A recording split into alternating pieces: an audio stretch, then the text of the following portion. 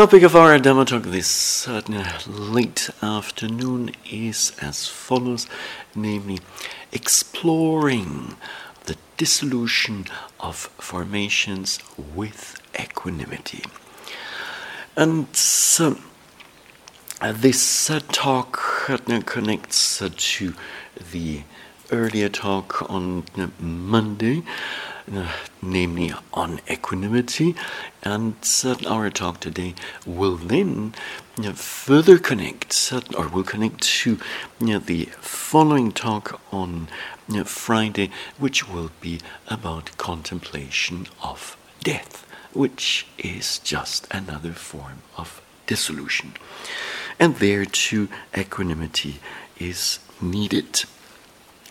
Now, you might certainly remember from the previous Dhamma talk on equanimity, mention was made of Chalang Upeka. Chalang Upeka is a Pali term that means what in English?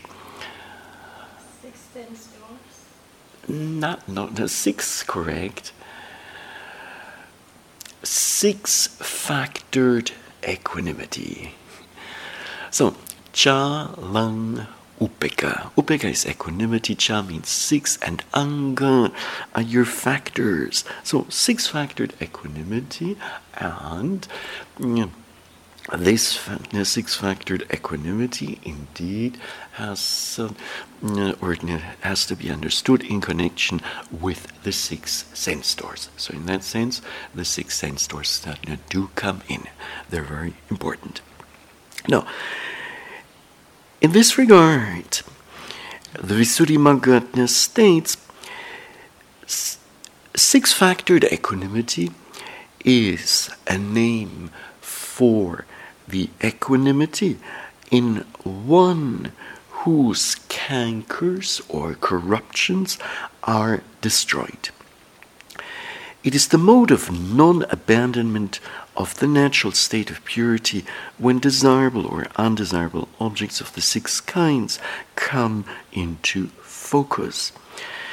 Come into focus in the 6 doors described thus. Here, a retreatant whose cankers are destroyed is neither glad nor sad on seeing a visible object with the physical eye.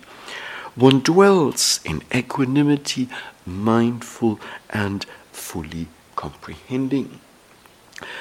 Now, one could certainly extend and say here, a retreatant whose cankers are destroyed is neither glad nor sad on hearing a sound with the ear. One dwells in equanimity, mindful and fully comprehending. The same thing goes for the remaining sense doors. Now, this is a form of equanimity that in its certain perfected form is fully experienced in an arahant, so a holy one, a person who's fully uprooted the mental defilements. However, to some extent, to some degree, this 6-factored equanimity can also arise in retreatants who are not as yet arahants. Now, to better understand, allow me to give just a couple of examples for this 6-factored equanimity. Namely, one has no more preferences towards food, let's say, except for food choices that are determined by health reasons.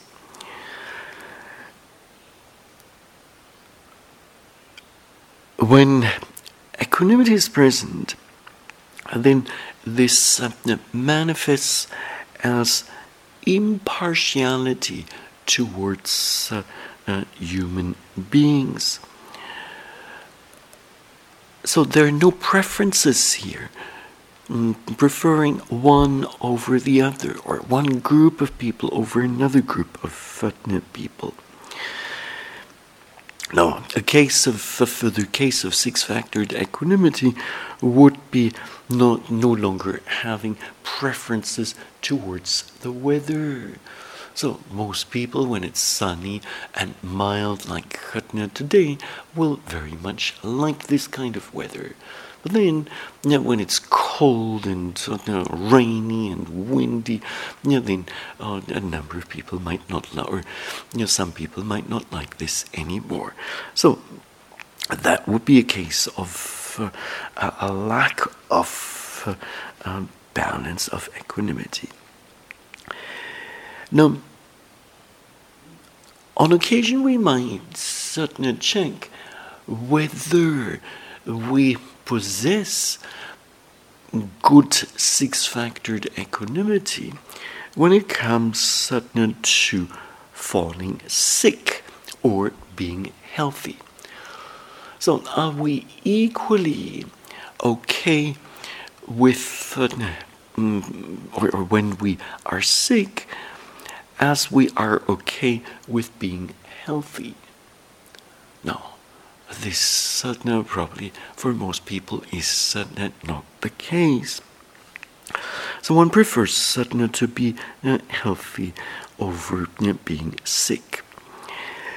Now, when it comes certainly to pain and delight, here too, true equanimity has no more preferences.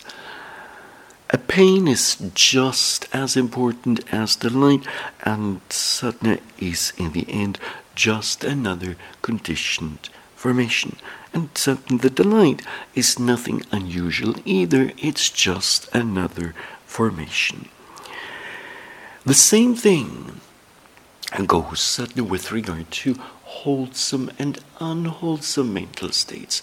Most people have, or retreatants, have a clear preference for wholesome mental states. When it comes to the unwholesome ones, it's kind of like this. So rejecting them, not wanting to face them. True equanimity, however, treats a wholesome mental states just as it would certainly treat an unwholesome mental state. In the end, just another mental object of observation. Now, life is full of challenges, full of situations that might help us to grow and in equanimity. One such situation might be when at times we get yelled at, and that's fine, and certainly at some other time we're being spoken to quite nicely, and that's fine too.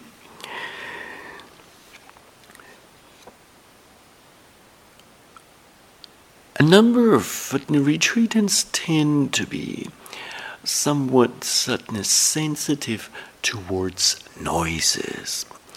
So let's say a fellow retreatant breathing heavily during a sitting session, or being maybe very restless, and then unfortunately wearing one of those synthetic jackets that make noise every time one moves.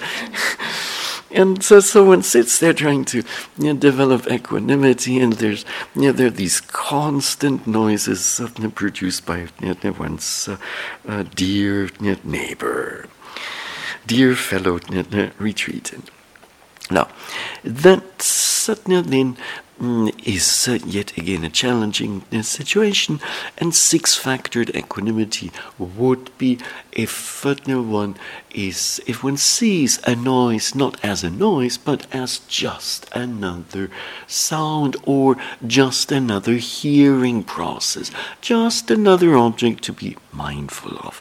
No reason to get upset about. Now, this much as a addition to the previous Dhamma talk on equanimity. Now, what we shall do next is explore one particular phase sadhana of the meditation practice that tends to last sadhana for a longer period of time, because there's so much sadhana that needs to be explored. And sadhana, so the area or the phase I'm talking about is exploring the dissolution, the endings of formations. Now,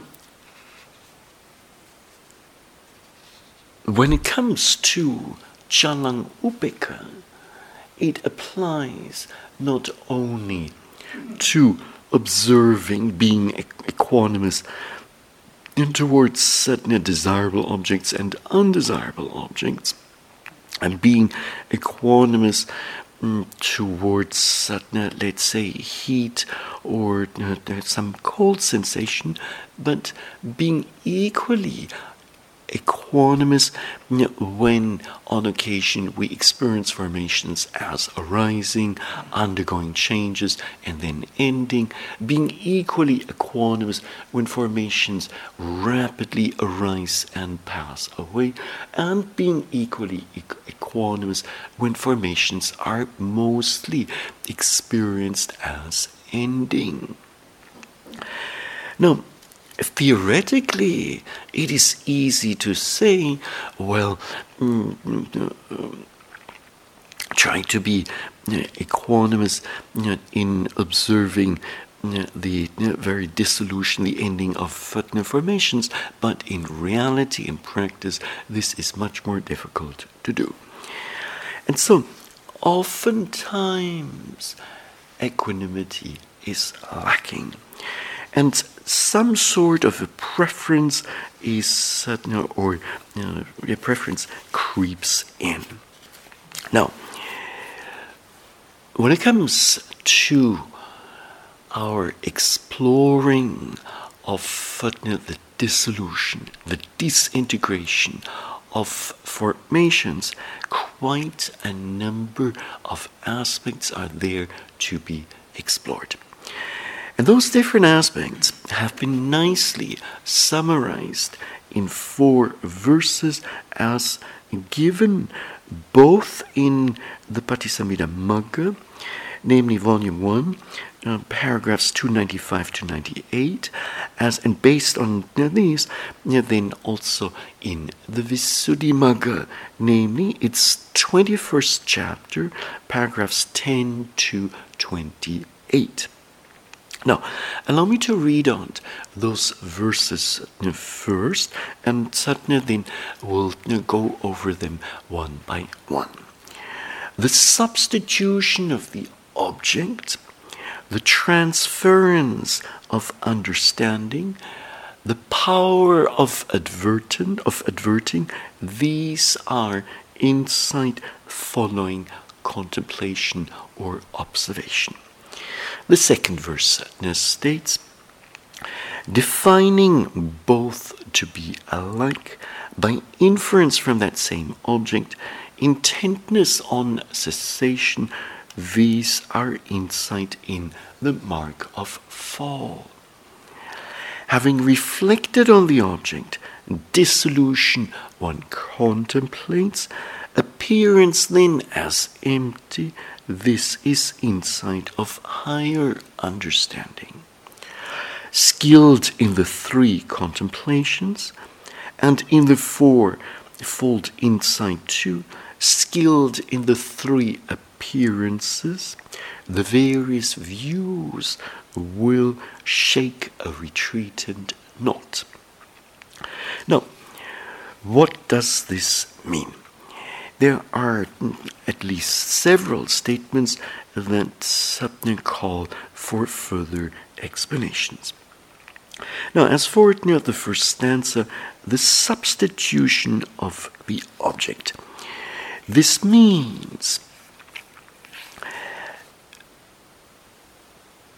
after a retreatant has seen the dissolution, the ending, the disintegration of a material object like a pain, there is the substitution of another object for that first object by seeing the dissolution of the consciousness by which the dissolution of the earlier pain was seen.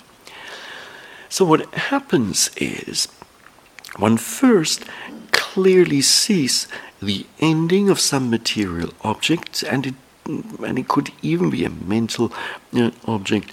And suddenly then, having seen that, the mind then focuses on consciousness itself, and there then sees the dissolution of consciousness. Now,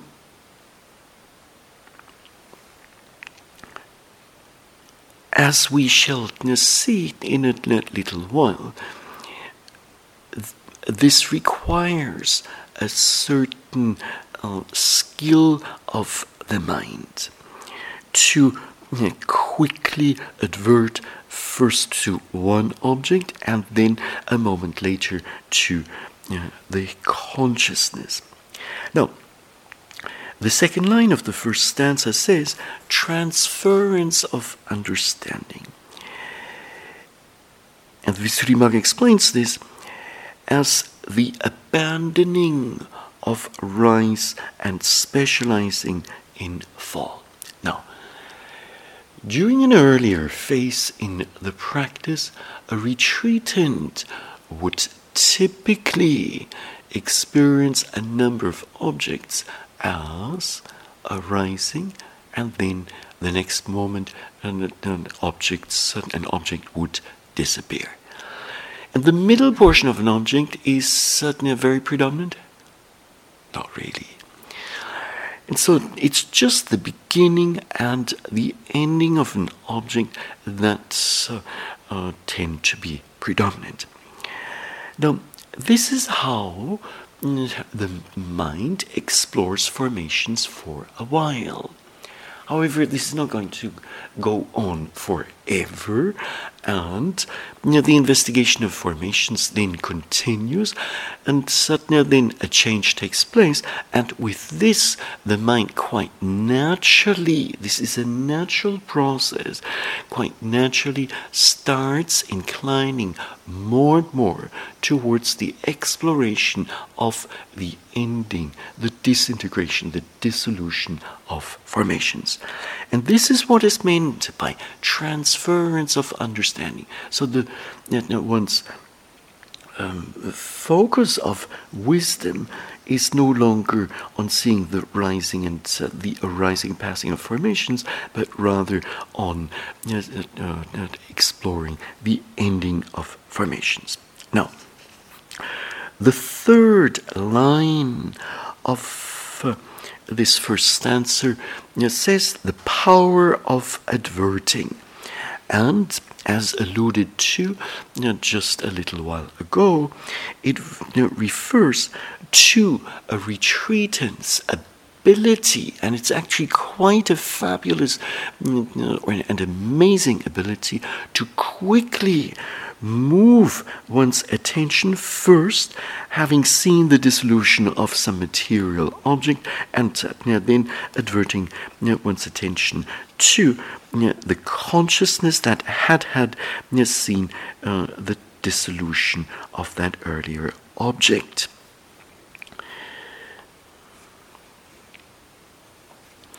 So these certain three aspects, substitution of the object, then the transference of understanding or the focus of one's attention and knowing, as well as certainly the power of adverting, these are insight following contemplation. So these are aspects certainly that then come up in the course of contemplating the dissolution of formations. Now, defining both to be alike, the first line of the second stanza says, what is meant by defining both to be alike. What is meant by both?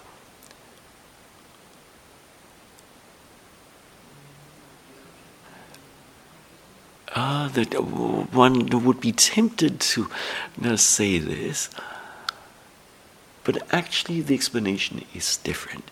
Namely, the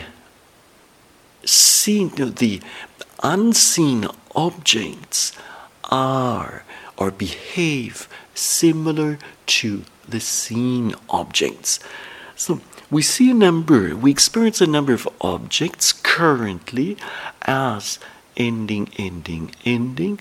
Based on this, then one assumes that for those objects of the future and that have not arisen yet, and the objects of the past that have gone by already, that suddenly the same process will apply.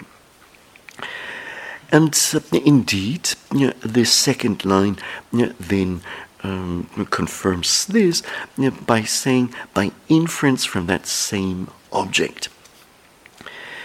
So, defining both to be alike, the Visuddhimagga says, by inference from that same object, refers by inference, by induction from the object seen. By actual experience, one defines both, namely the seen as well as the unseen, to have a single individual essence, namely that of breaking up.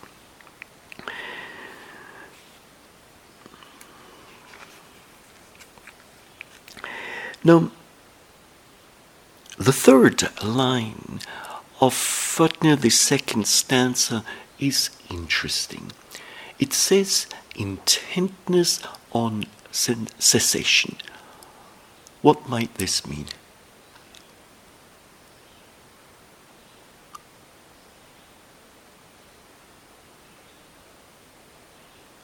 Well, the mind is naturally inclining towards the observation or contemplation of the ending of formations. And it's inclining that way, it's leaning in that certain direction, it tends in that certain direction. So the Visuddhimagga explains this as follows, namely, it certainly says, after thus giving to both a single definition, namely the seen as well as the unseen, based on their dissolution, one thus becomes intent on cessation, in other words, on that same dissolution. The meaning is that one attaches importance to it, inclines, tends, leans towards it. So the mind starts specializing in this. It's no longer interested in other aspects. It is this dissolution, this breaking up of the formation that it naturally wants to explore. Now, these certain things, namely, defining both to be alike by inference from that same object, intentness on cessation, these are insight in the mark of fall. So these aspects have to do with the mark of fall, and by mark of fall is certainly meant the knowledge of dissolution.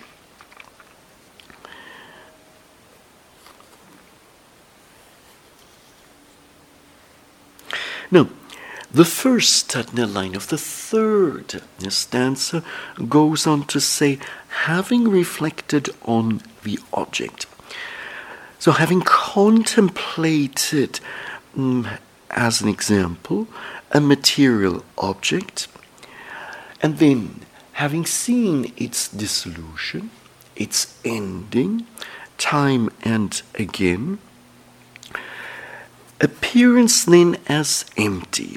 Now, what this means is, and this appearance certainly then as empty, is a reference to something or an experience that suddenly takes place when a retreatant's understanding of the dissolution, the ending of formations, has already matured quite a bit. So understanding as, or appearance then as empty, does not occur right away at the beginning of one's exploration of the ending of formations. Now, when a retreatant keeps seeing object after object, many objects, if not hundreds of objects, as ending one after another, there comes a point in one's practice where indeed there is a sense of emptiness or nothingness. There are no tangible physical objects suddenly to hold on to, yet suddenly the mind is still aware, and that state is empty of a self. So the Visuddhimagga explains this as follows: while one is contemplating dissolution in this way, one succeeds in making formations appear as void. Thus, only formations break up. Their breakup is death. There's nothing else at all. Now, in this certain regard, there is a short verse, a different verse or stanza that goes as follows, namely, aggregates cease and nothing else exists. Breakup of aggregates is known as death. One watches their destruction steadfastly as one who with a diamond drills a gem.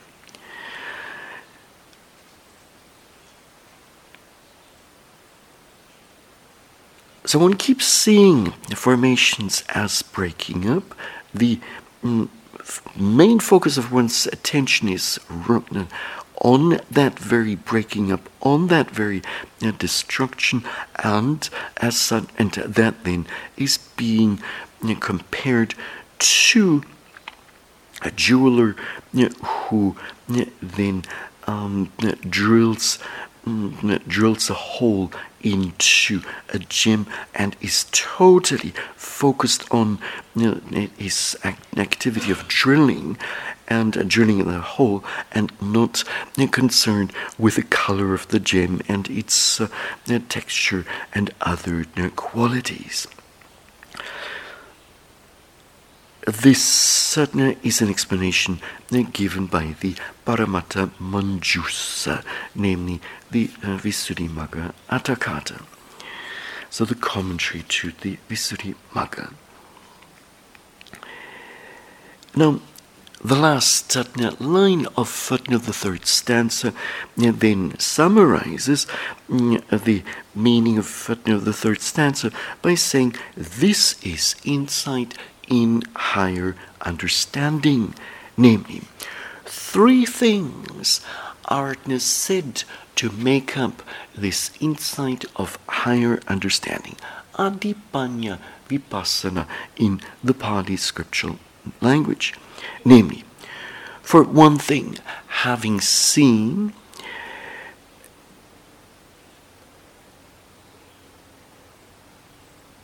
having known the object, then the contemplation of dissolution as the second aspect, and then the appearance as void.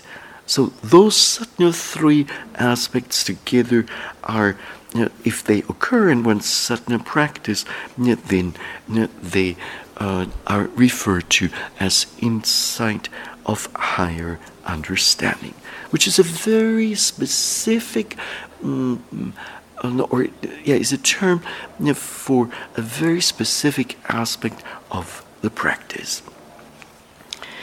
Now, skilled in the three contemplations, which is the first line of the fourth stanza. Skilled in the three contemplations, as is relatively easy to understand, is a reference to the three universal characteristics. So being skilled in the contemplation of impermanence, of unsatisfactoriness, and anatta, the no-self. And in the fourfold insight too, which is the second line of the fourth stanza. Now, here, the four kinds of insight are explained by the Visuddhimagga earlier on in this particular chapter on, or exposition on the knowledge of dissolution as consisting of dispassion, nibbida in the Pali scripture language, which is one particular insight knowledge, the fading away of greed, viraga, in the Pali scripture language, which in itself is another contemplation, then cessation, nirodha, in the Pali scriptural language.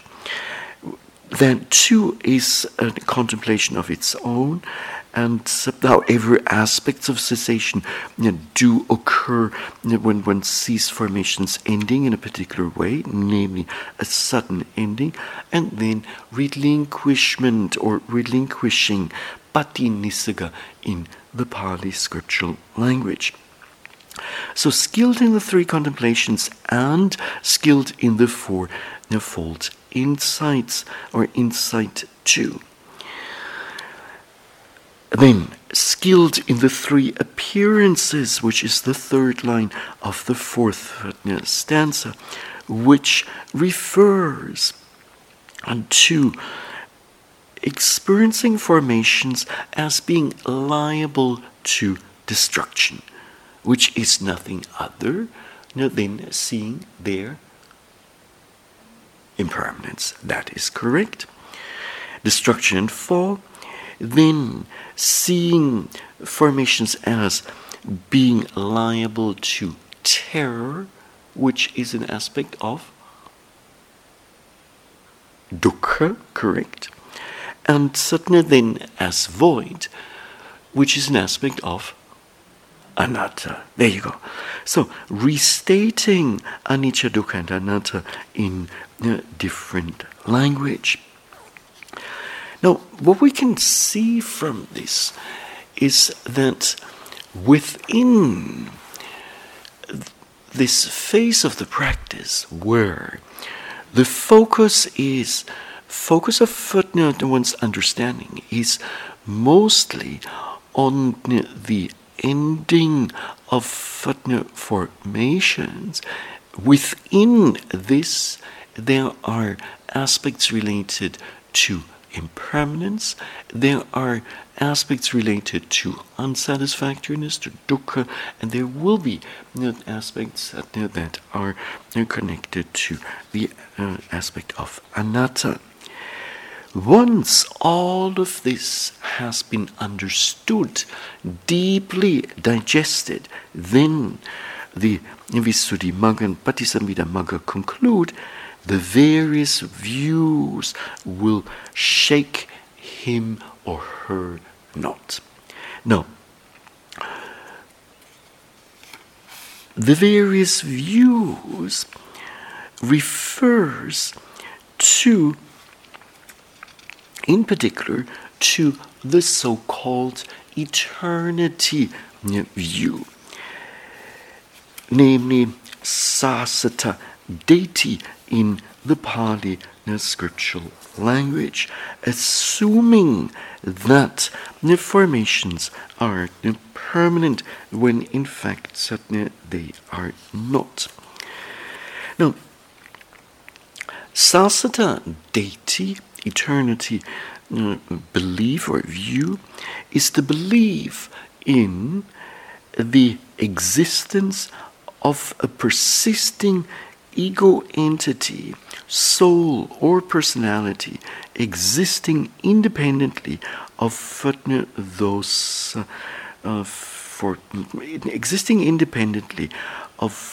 those physical and mental processes that occur. And then thinking that those processes will continue to occur even after death.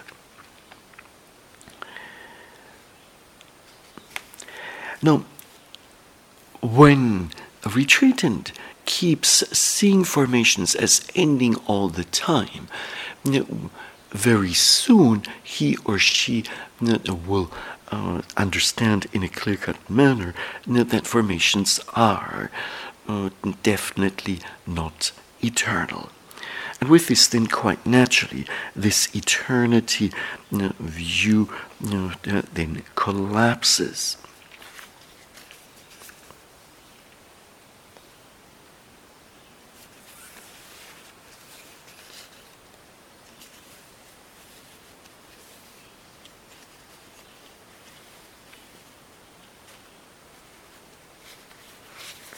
Now, a number of benefits have been attributed to this contemplation of dissolution, and among those, the first one is, as we've seen already, the abandoning of the wrongful belief of becoming, or in other words, the eternity view, bhava deity in Pali. The second advantage or benefit that will be gained, or that arises out of contemplating the ending of formations, is that what you think becomes more attached to life or less attached. Obviously, less attached.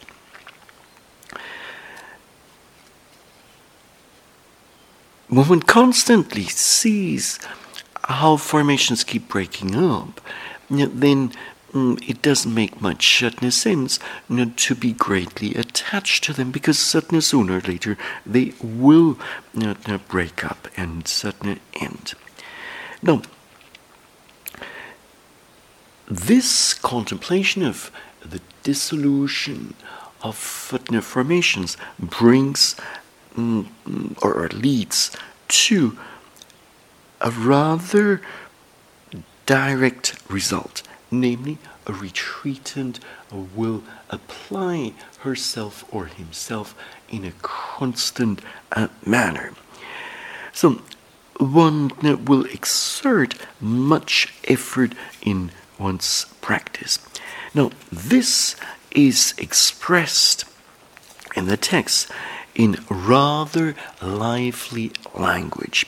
Now, let's listen in to the relevant passage, namely Samyutta Nikaya, Volume 5, Section 440. Because bhikkhunis and lay retreatants, if one's clothes or head were ablaze, what should be done about it? Let the fire keep burning?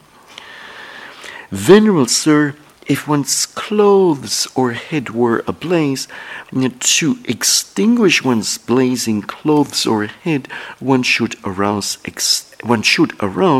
extraordinary desire, make an extraordinary effort, stir up zeal and enthusiasm, be unremitting and exercise mindfulness and clear comprehension. O retreatants, one might look on equanimously at one's blazing clothes or head, paying no attention to them, but so long as one has not made the breakthrough to the Four Noble Truths as they really are, in order to make the breakthrough, one should arouse extraordinary desire, make an extraordinary effort, stir up zeal and enthusiasm, be unremitting, and exercise mindfulness and clear comprehension. What for? Namely, the noble truth of suffering, the origin of suffering, and so forth, and so forth. Therefore, an exertion should be made to understand this is suffering, the origin of suffering, etc. So, if we have not yet gained the Dhamma, if this breakthrough, crossing over from mundane consciousness to supramundane consciousness, has not yet taken place, we should not be establish ourselves too much in equanimity. So equanimity has its place, yes, but if a burning situation exists, then it also requires full engagement, full exertion of effort. Now, retreat time can be taken for granted? Not at all. Even though we are happily sitting here and participating in this very retreat, yet it could be just a phone call away or an email away that maybe some family member or some friend sends you a message, please come back home, such and such serious event has happened. And I'm not saying this from imagination. Just today, one retreatant received such kind of a message and quite suddenly, abruptly had to end her retreat. So, retreat time is extremely precious. We never know how many more days we have. We never know when some interruption comes up.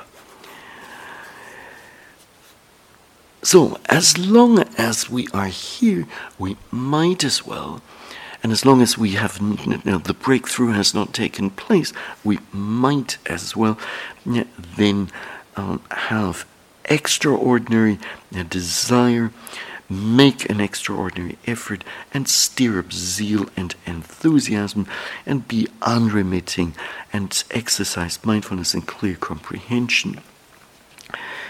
Now,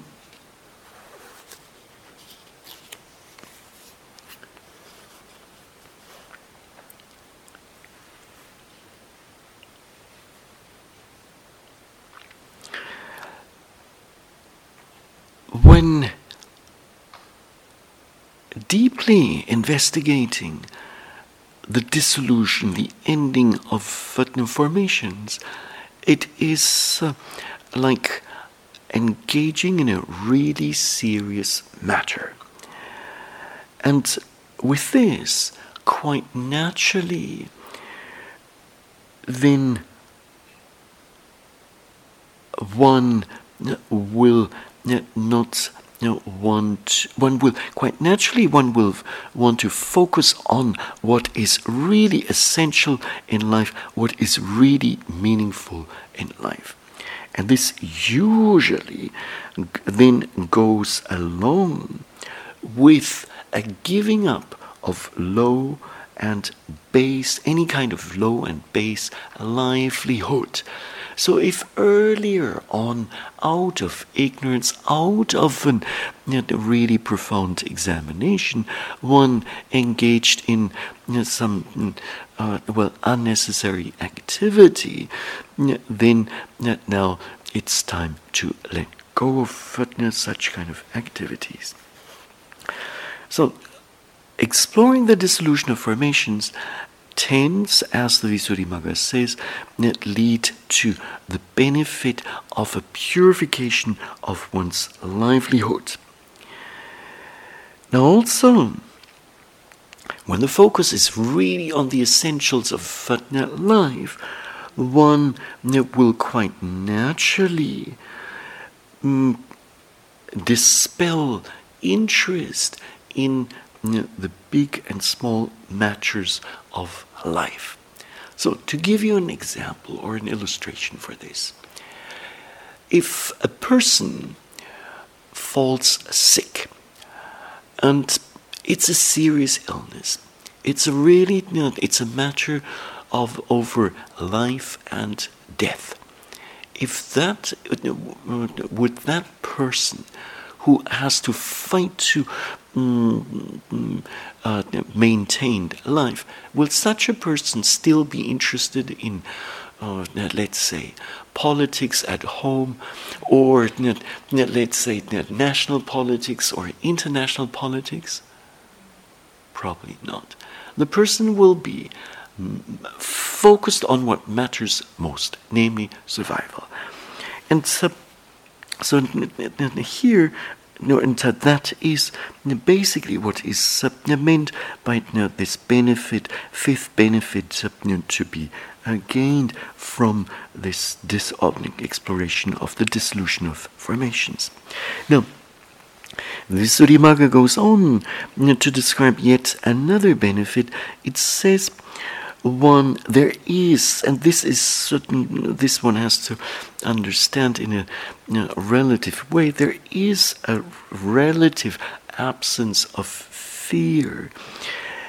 Now, and it's relative and only temporary, because as one keeps seeing formations as ending, and with this then the self also starts crumbling. So with this, eventually, there's then less fear.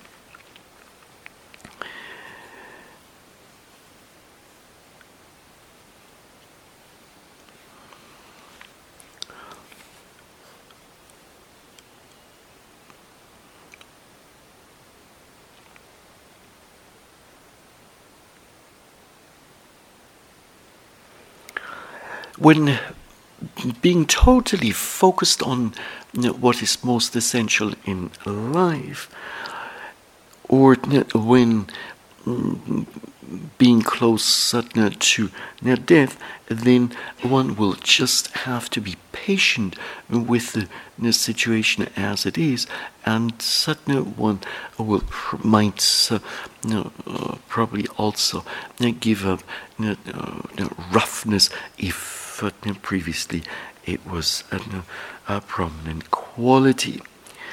So acquisition of patience and gentleness are given as the seventh benefit to be gained from exploring the dissolution of formations. And the last one is that a retreatant takes delight in a secluded forest monastery, takes delight in the practice of samatha and vipassana. And as such a person will also conquer aversion or boredom, and then further conquer an essential delight.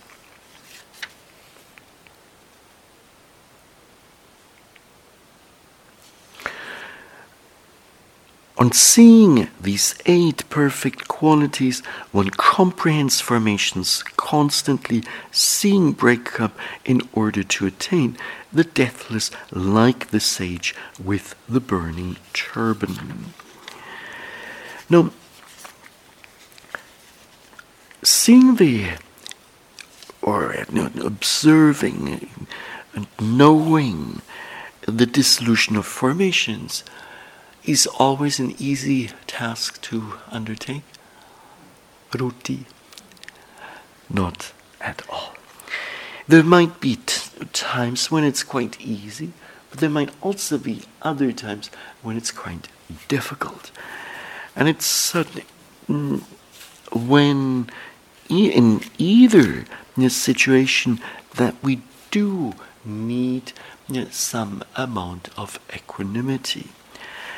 And the more a retreatant observes the ending of formations, the more that person will simply accept that as a reality and will then more and more give up any kind of resistance towards the observation of the ending of formations.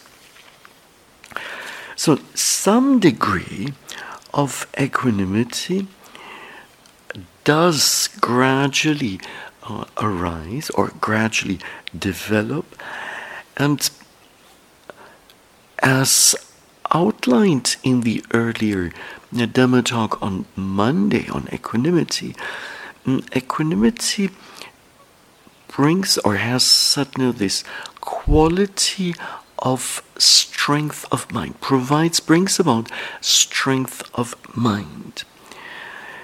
So when one then is time and again exploring the ending, the breakup of formations, the mind does gain in strength.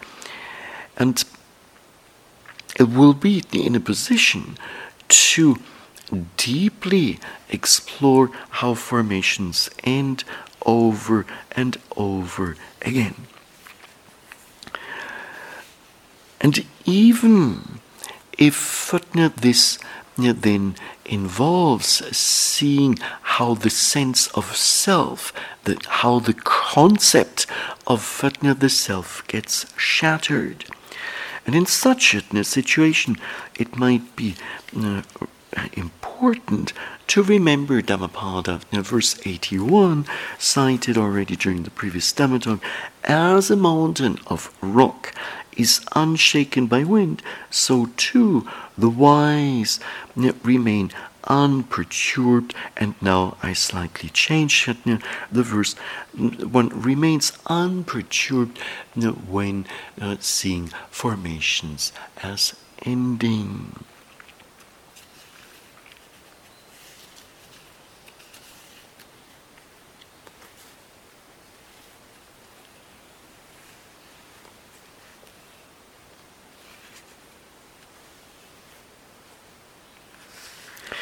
Now, there was a group of 500 disciples of the Buddha who approached the Buddha for a meditation subject, and certainly he then gave them a subject to meditate on. They then retreated to the forest and contemplated this certain particular meditation subject. And then, after a while, this group of 500 disciples of the Buddha realized that it was difficult to do. They couldn't see